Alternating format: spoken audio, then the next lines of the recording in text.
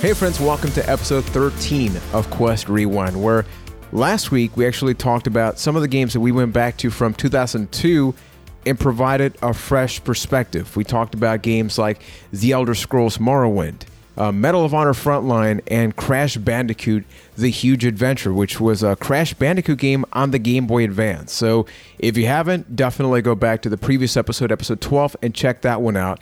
And for this one, we're just going to be having a part 2. We are going to be playing some more games and providing that modern perspective, as modern as we can, from very old games that some, maybe they should have been left in the past. Others, maybe they're still great.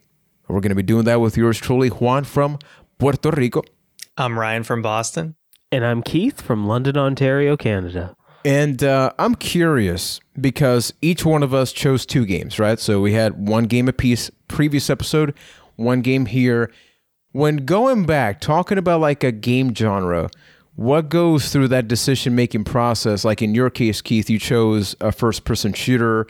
For this one, without spoiling the game yet, even though it's probably in the title, so it's going to say it anyway, how do you go from first-person to racing?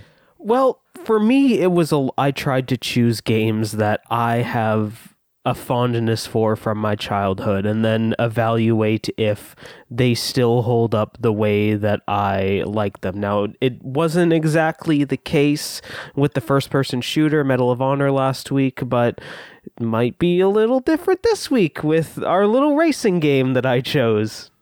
Which is, should I say it? Or okay. Yeah, No? I mean, I think that's a pretty good fair comparison and motivation to really get us there. Now, Ryan, the game that you're going to be talking about in just a few minutes, I feel like Keith would usually be the one to pick that. So what goes into your head sometimes about, hey, let's step outside the box. Let's break that comfort zone and talk about something else. Yeah, so I wanted to pick games that maybe I was interested in or dabbled in very lightly back then, but never really gave them a fair shot. So that's why I picked a game like Morrowind, and in this case, I'm going to be talking about Tom Clancy's Splinter Cell, which is a game I did rent and played a tiny bit of, but felt like I hadn't played that genre enough to be like ready for that game back then to really dive into it. So it was something I wanted to go back to, and something that was a game that was very advanced for its time, and I was curious to see if at all it held up. I remember with Splinter Cell, I think it was GamePro. It was a while before I was just so impressed by the cover, right? You know, like back then, video game covers were a big freaking deal, especially around E3 or something. And I think you can't talk about Splinter Cell without thinking about the goggles, right? And that was like the big thing. Then I'd see the previews and think to myself, I mean, I'm Sam a big Fisher fan is of nothing without those night vision goggles. Yeah, exactly. That is Splinter Cell. But then you're coming off the heels of a game like Metal Gear Solid, you know, and Sons of Liberty. So there is this desire for espionage. You have other games like Hitman, right, that are not exactly the same, but you take on this character and you have more decisions, not in an open world perspective, because if anything, it's very narrow, but what you do in this mission structure, it's not just, hey, here's the enemy, you kill them, right? You got to be stealthier and things like that. So Keith, in your case, before we get to Ryan, like, what did you think about this back in the day, especially being such a big Metal Gear fan?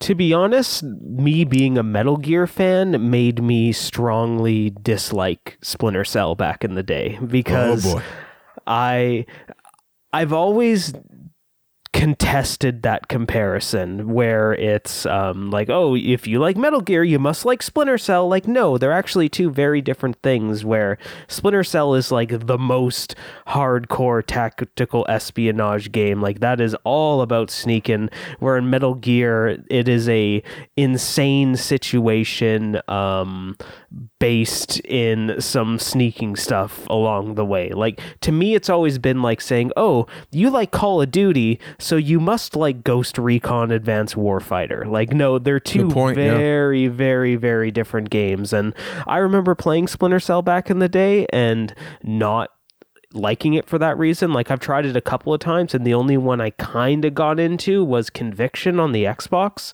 and still didn't have the best time with that, and even though they tried to do something different. So Splinter Cell's something that's always bounced off of me, and I'm curious to hear your thoughts on it, Ryan, not having that Metal Gear anchor attached to you saying, no, you need to hate this.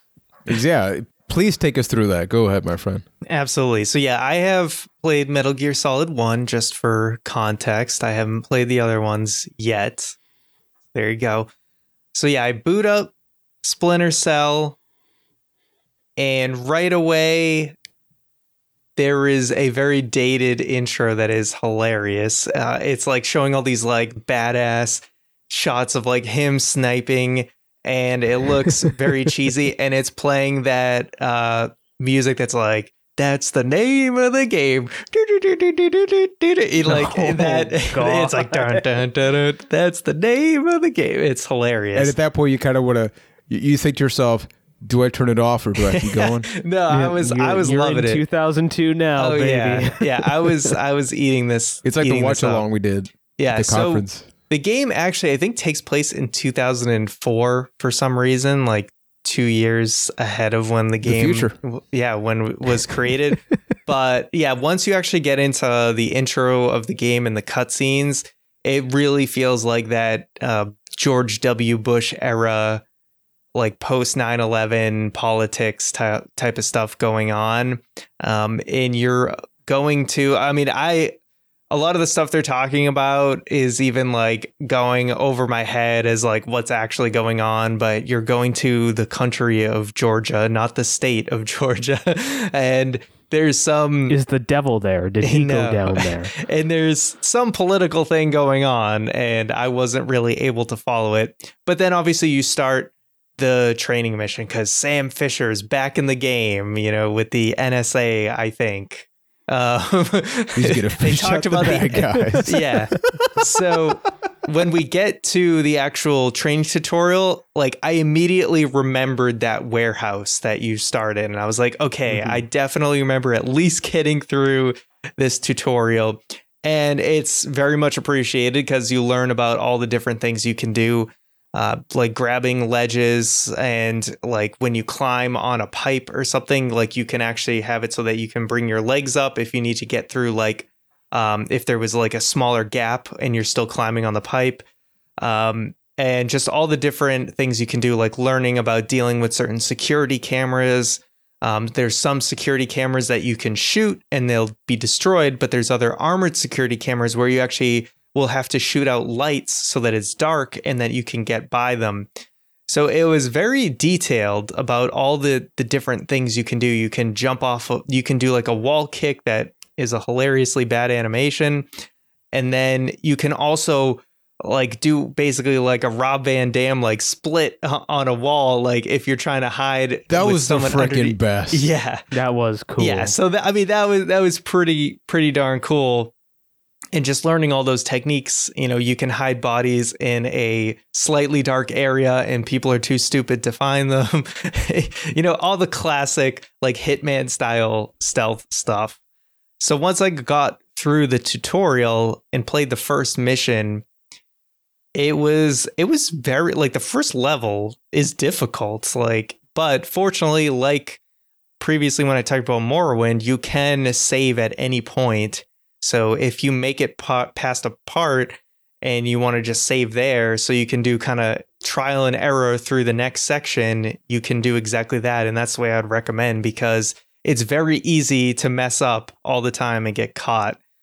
But as I was playing through it, like first you just start on the street and you have to climb up a ladder. You have to like jump to catch a ladder, climb up, and then like go through an opening to get into a building. It was really cool, and I was finding myself having a lot of fun with it. And I feel like as I was playing, I was like, this game really honestly doesn't even feel dated. Like it felt just as like not just as good, but it felt more like I was playing like a PS3 or Xbox 360 game than I was playing like an Xbox original game. Like it definitely felt like it was ahead of the genre, like ahead of the console generation that was on. Like I was very actually impressed by like the cloth physics or whatever. Like there'd be like drapes like hanging that you would like go through in a hall. That was a big deal, yeah. Yeah, that you would go through in a hallway, and it like was very good. It was just funny how many like computers are around where you go up and you like type on a computer and you get a little piece of data. But you would like first you're like sneaking into this apartment building and you have to find like a key code to get through the door. So there's like computers you can go to, but then there's one that's like behind a painting that you have to find. But I was very impressed with when I first, there was one time I got into the house and like I used one of the computers right at the entrance of the house. It doesn't really have anything substantial, but it was like a piece of data or something. But I ended up like dying at some point earlier, so I had to replay that part. And I ended up getting into a shootout with a guy, and the guy was near the window on the outside of the house, and I ended up shooting him a bunch of times, but obviously some bullets went through the window. So when I went back into the house to the computer I went to earlier, it was actually broken because I had shot through the house and shot that computer. So it was like busted up. So I was like, okay, like it's got some like pretty advanced details for like this console generation. And eventually you find your way to like a police precinct or whatever that you have to identify these like two bodies or whatever. They're in the morgue. And you get, once you're able to get into the police station, like there's a hallway and you get to like shoot out the lights and then like sneak up on a guy and kill him or incapacitate them or whatever. I was so bad at stealth. I ended up basically killing everybody in the entire precinct.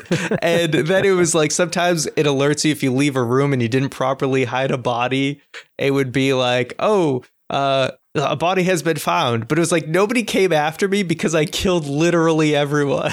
Hey, there's nobody to chase you if they're all dead.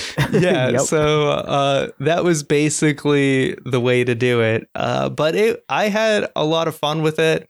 Like there was one point where like I went up some stairs and actually I had picked a lock to get into a broom closet and I grabbed a bottle.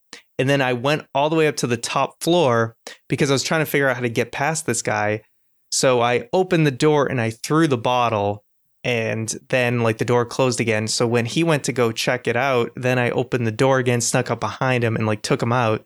Then I put him in his little like reception area and shut the light off. So it was like really cool stuff. And I was really impressed with it. And I would probably go back and honestly play more of it.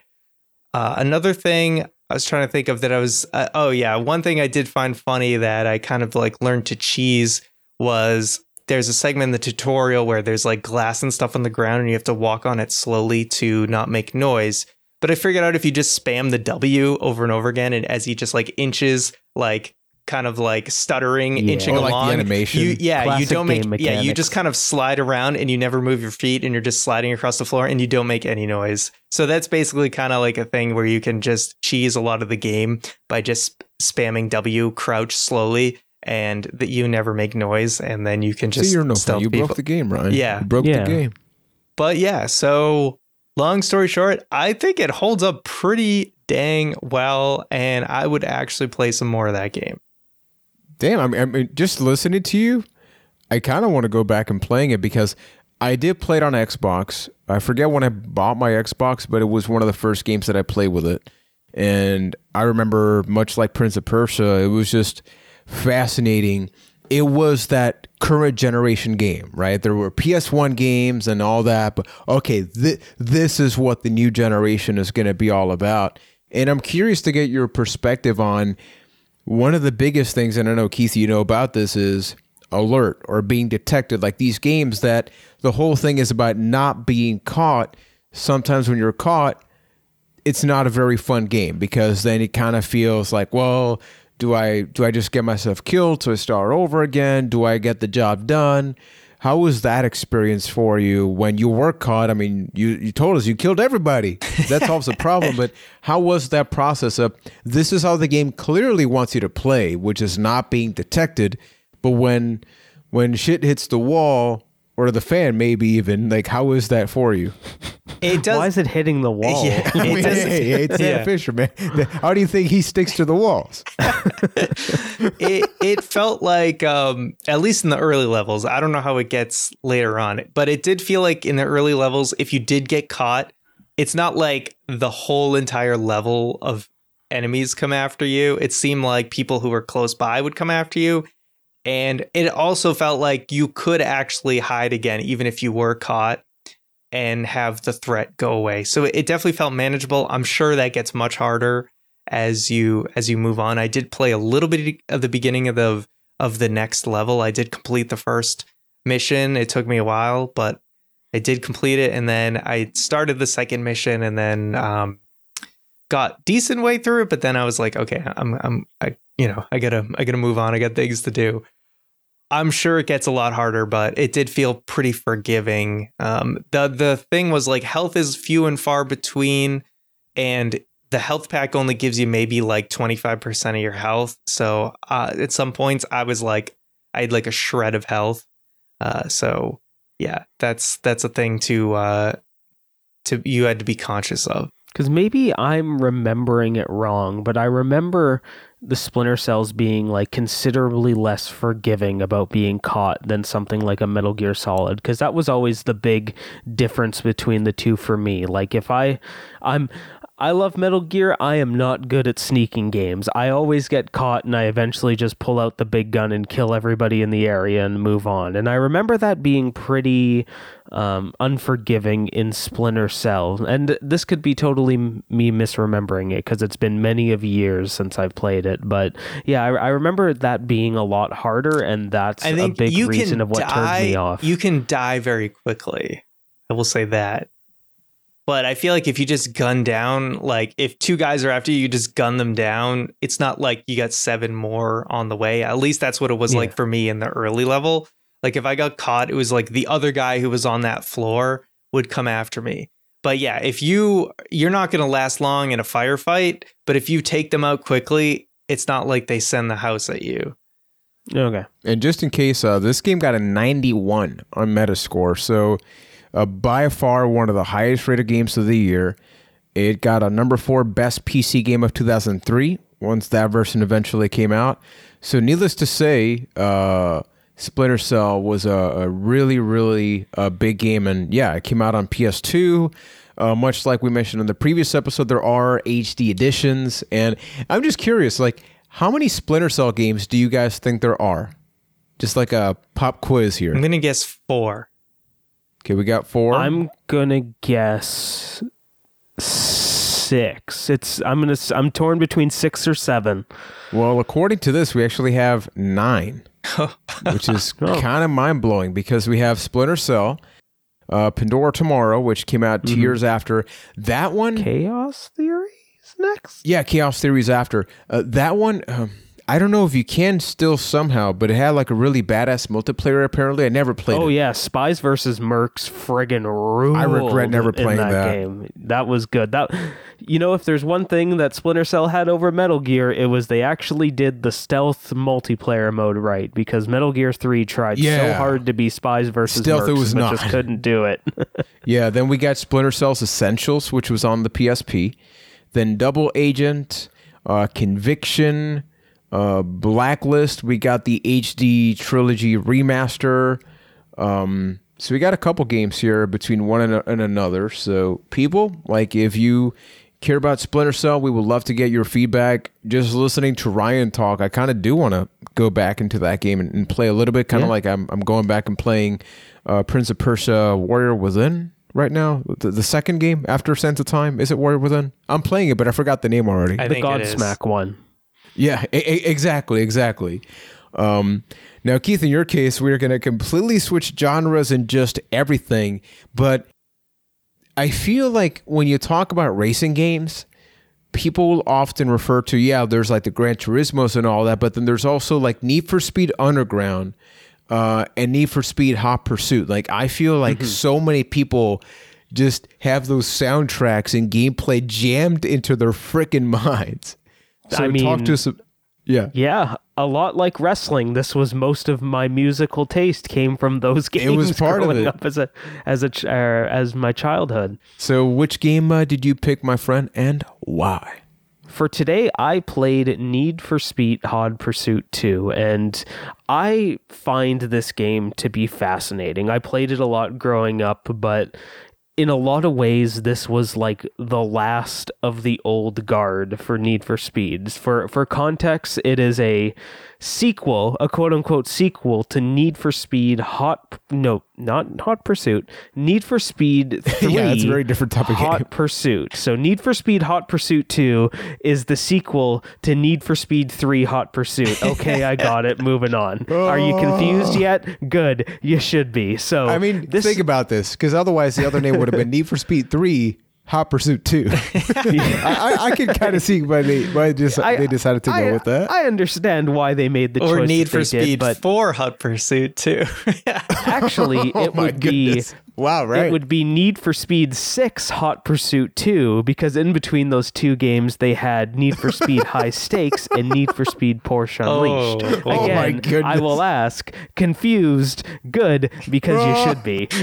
So, like I mentioned, this is kind of the last of the old guard of the Need for Speed games. Like a lot of the time in the PS1 and early PS2 era, there was the racing ones and then there was the police ones, and I always loved the two police ones that they had. And what I mean by police ones is that it's not only a racing game, but you're also being chased by the cops at the same time. So at various points in races, you'll get heat, quote unquote, and then cops will try and stop you, ram you off the road, throw helicopters at you, sometimes literally, and set up spike strips, and like it adds a whole other element to the game that I consider to make a lot of it added a lot of fun as an arcade racer, because when you think about Need for Speed, you kind of have to separate it from everything else that's going on in the racing genre if you want it to be considered a great game, because we're in 2002, this game is coming out, and I think it's impossible to think of the game without recognizing that Gran Turismo 3 is already out at this point, and it's already been out for a while. Because if you're looking for that racing simulator game and like really testing out cars and seeing what they can do and the performance stuff, like this game doesn't hold a frickin' candle to Gran Turismo 3. Like in my opinion, that's one of the best racing games of all time. But if you take it for what it is, I actually think that Need for Speed Hot Pursuit 2 is a lot of fun. You go back to it, there's not a lot of tracks in the game, but they're very open, where you have to learn all of the shortcuts and if you're going to succeed in the later games. If you just follow the road, it gets pretty dull pretty quick, but there's so many shortcuts that you can take to either A, try and beat your opponents, or B, try to get away from the cops. It adds a whole lot of like dynamic events to the race where you can play it where not a lot of them will be the exact same, because you can either choose to take a shortcut one time, or hey, you need to adapt because the cops ran you off the road and you missed that shortcut because of it. So now you kind of have to recover and figure out how you're going to win this race. So that's the racing side of the game. Then there's also the cop side of the game, where you actually get to, for a few certain missions, you get to play as the police and try and take people off the road. You're given like a strip of highway, and then you're supposed to see how many people you can take off the road in that strip. So, and you get like power-ups where you can lay down spike strips, you can get helicopters that for some reason, which is super illegal, they don't like just try and stop them. They throw flaming barrels at cars, those helicopters too. Wow. So you are stopping them in the most extreme way possible as the police. And I find that gameplay to be a lot of fun. The game itself is very much like, here is a series of races that you need to complete. It's like set out almost like a tech tree, where you start at the top and then you unlock more as you go down and you earn points. And with those points, you can buy different cars and check out different events, and it's all split out into time trials and races and those cop races. So it's very formulaic in that way, but the openness and getting to play with those cars in a very arcadey sense, I still found it to be a lot of fun. And fascinating in the way that, like I mentioned, this was the last of the old Need for Speed, because directly after this, then we got Need for Speed in its street racing phase, where the next one was Need for Speed Underground, and they kind of stayed with that for a really long time. Yeah. And that's when Need for Speed kind of lost its mark, and then eventually they remade, or they did like a redo of Hot Pursuit way down the line. I think it was like 2010 or something like that, and going back to the cops and street racer style of gameplay. So it's really cool to see the evolution of Need for Speed, and in a weird way, how this game kind of influenced games like Burnout later on, being that very much open world, take the track that you feel comfortable with as long as you make it to the destination. It was a lot of fun to go back and check out. So I'm curious, like, what's your take on, Gran Turismo 3 was a huge freaking deal. I freaking love playing that game. And in a time where we did get to start getting into more simulation. I mean, largely it was still not the case, but much like, you talked about Medal of Honor Frontline in the previous episode, the need not for speed, but the need for realism is kind of lurking there in this generation. Yet this game, like, people still play it, right? Like, I actually played this game. I owned this game back in the day, and it's just fun. The same way that I love Burnout, like, racing games are not something I particularly get into now. But you give me a good arcade racer, dude, you've lost me. Like, I will sink my teeth into that. Like, I play Blur on the 360, which I don't know if you guys knew about that, but imagine real cars, but it's Mario Kart with real freaking vehicles. It's unbelievable. It rules. It's a great game. Yeah, it's a great game. And in this case, knowing that it's an arcade game, like, as you played it, like, yeah, visually we can talk about it maybe not holding up, but if you look past that, mechanically speaking, like, talk to me about that. Is it something that still holds up? And if I had never played it, would you tell me, hey, Juan, 2022, you should play it? Absolutely. I think it holds up quite well.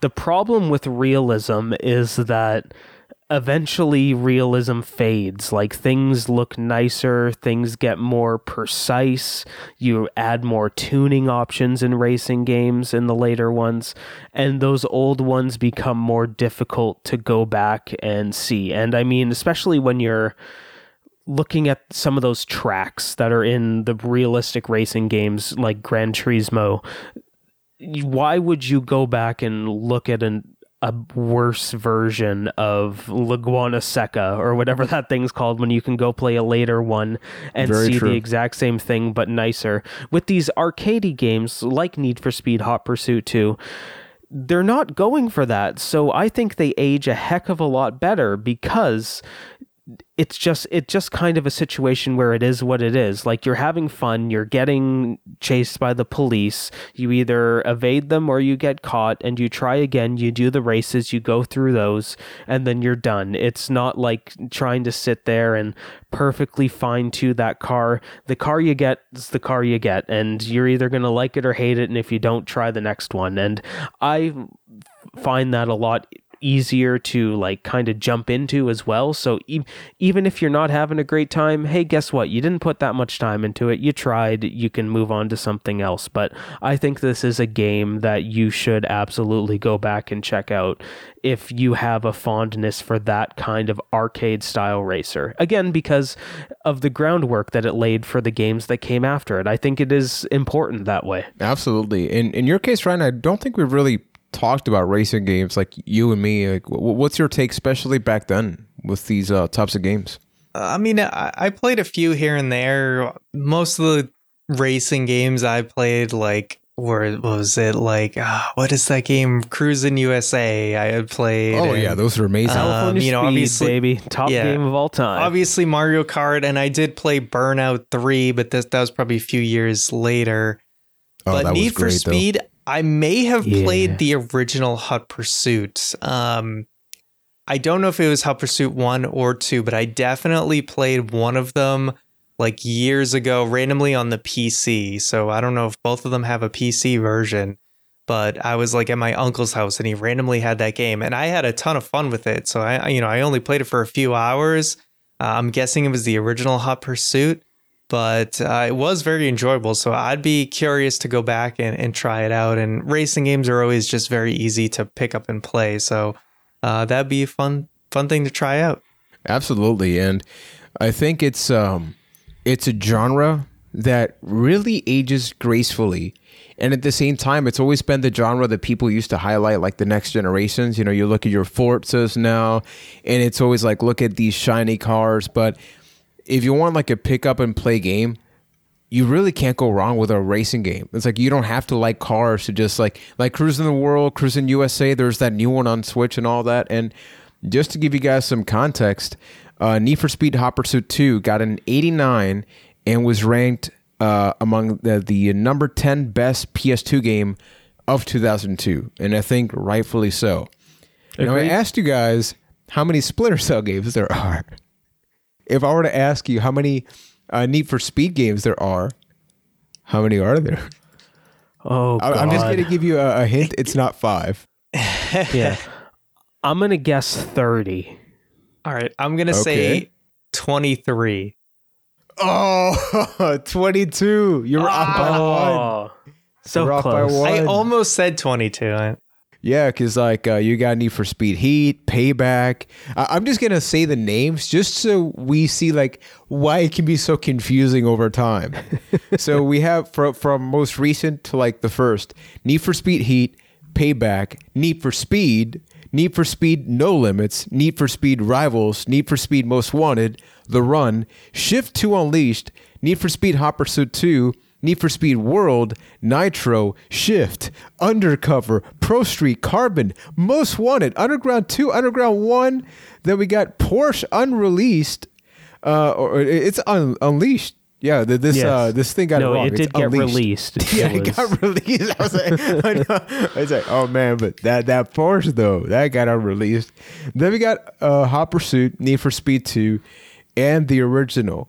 There's a lot of names in there that it's like, wait, is this a remaster of that one, or is this a reimagining of this one? So I can totally get the confusion. Now for me, I decided to play it safe with one of my favorite games of all time, and that is Time Splitters 2.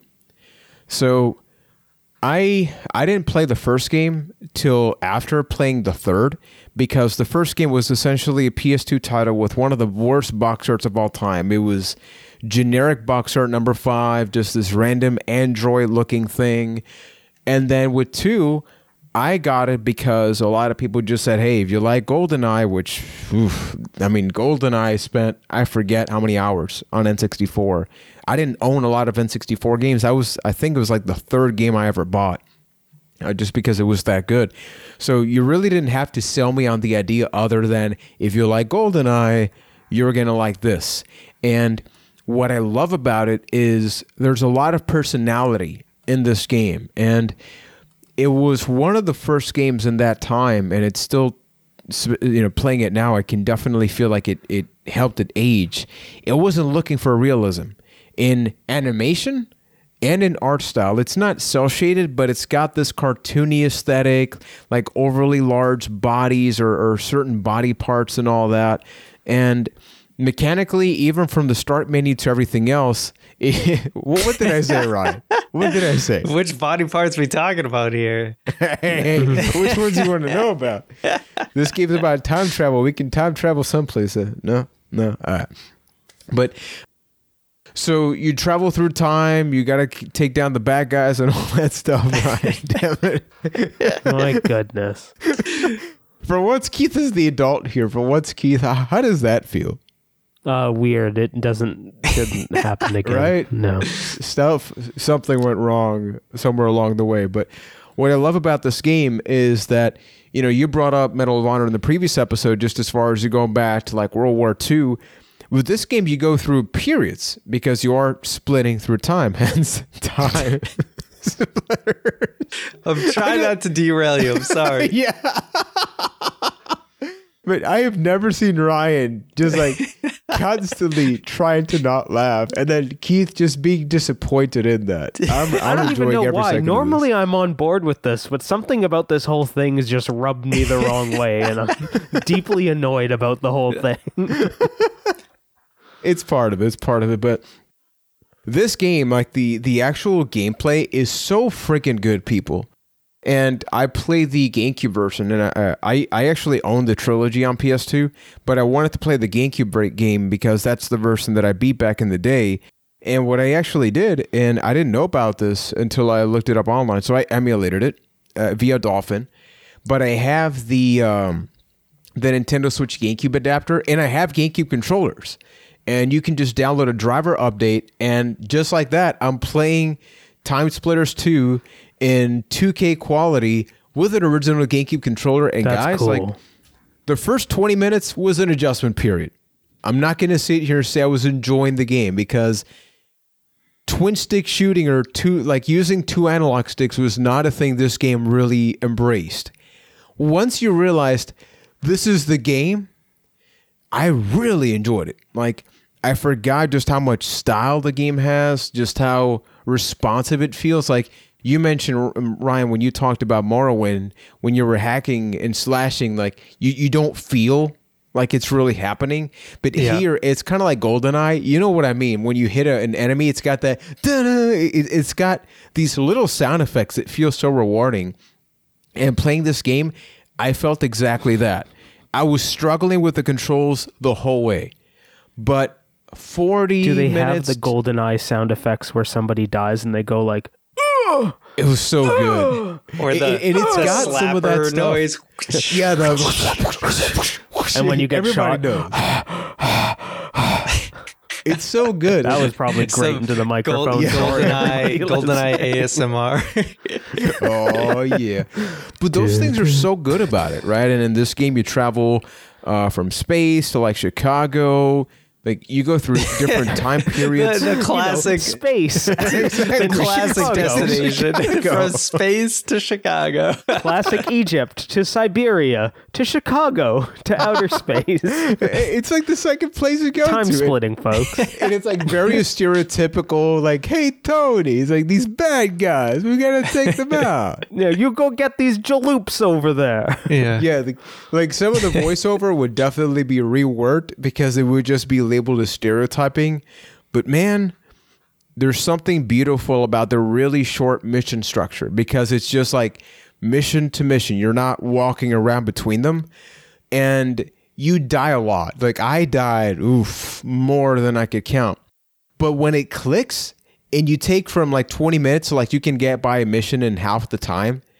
Like there's something about that memorization, that practice, and you guys know I don't do well with dying in games and like trying again. I don't do that. But with this one, it wasn't nostalgia. It was like, damn it, I want to see the end of this mission. I like looking at the environment. Some of them are a little bit empty, like going back to your Medal of Honor approach, the same principles apply here. It's hallways and modifications of hallways, and it's like these big Chicago streets, but they're so empty. It's ridiculous, and it's cute in that I see what you're going for. Tech's not exactly there, but I applaud you for it. But then when everything gets good, like this game, you can create maps in multiplayer. The third game, I forget if they changed the actual controls. I don't think that they did.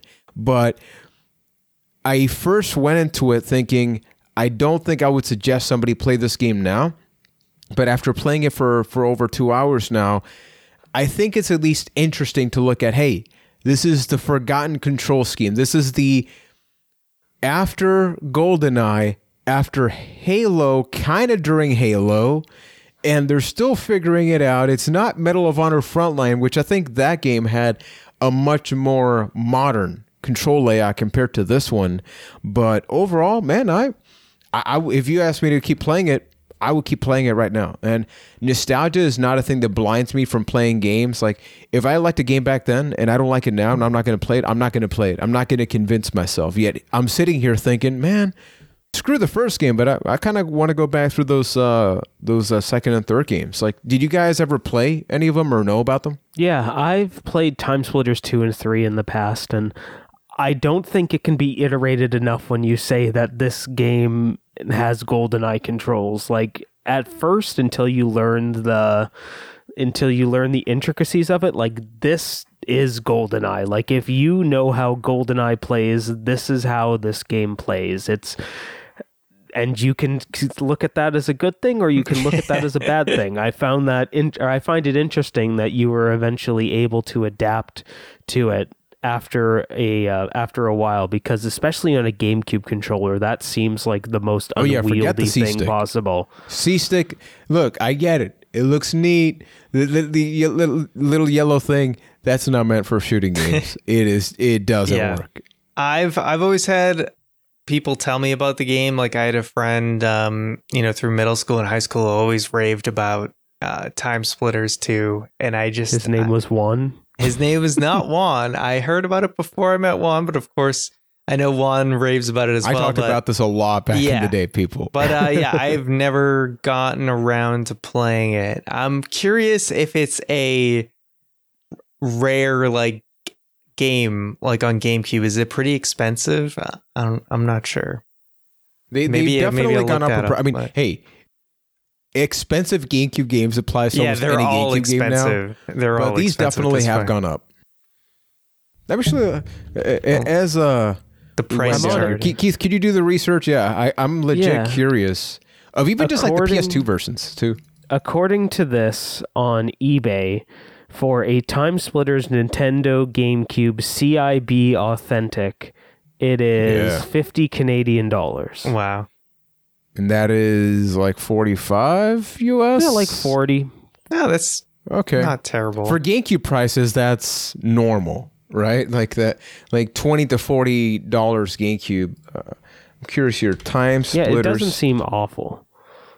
Let's see here. The PS2 version, I see $20 complete. And then about $28 the third complete game is for actually GameCube. more expensive. Yeah. That's according to price charting. Yeah, it varies. So it's actually not too bad. But it's always interesting to have these conversations, because it does beg, and we'll talk about this maybe after next week's episode once we torture ourselves with some bad games. But now it is difficult where we are adults. We maybe have some expendable income, but some game prices are just freaking out of this world, right? Like, it's easy for me to sit here as I play. Like, I emulated it, but as I mentioned, I own these games, so I could just pop a disc in. It's like SmackDown Here Comes the Pain, one of our favorite games, and that came out in 2003. That's actually like $50 now. So it's very easy for us in hindsight to recommend that.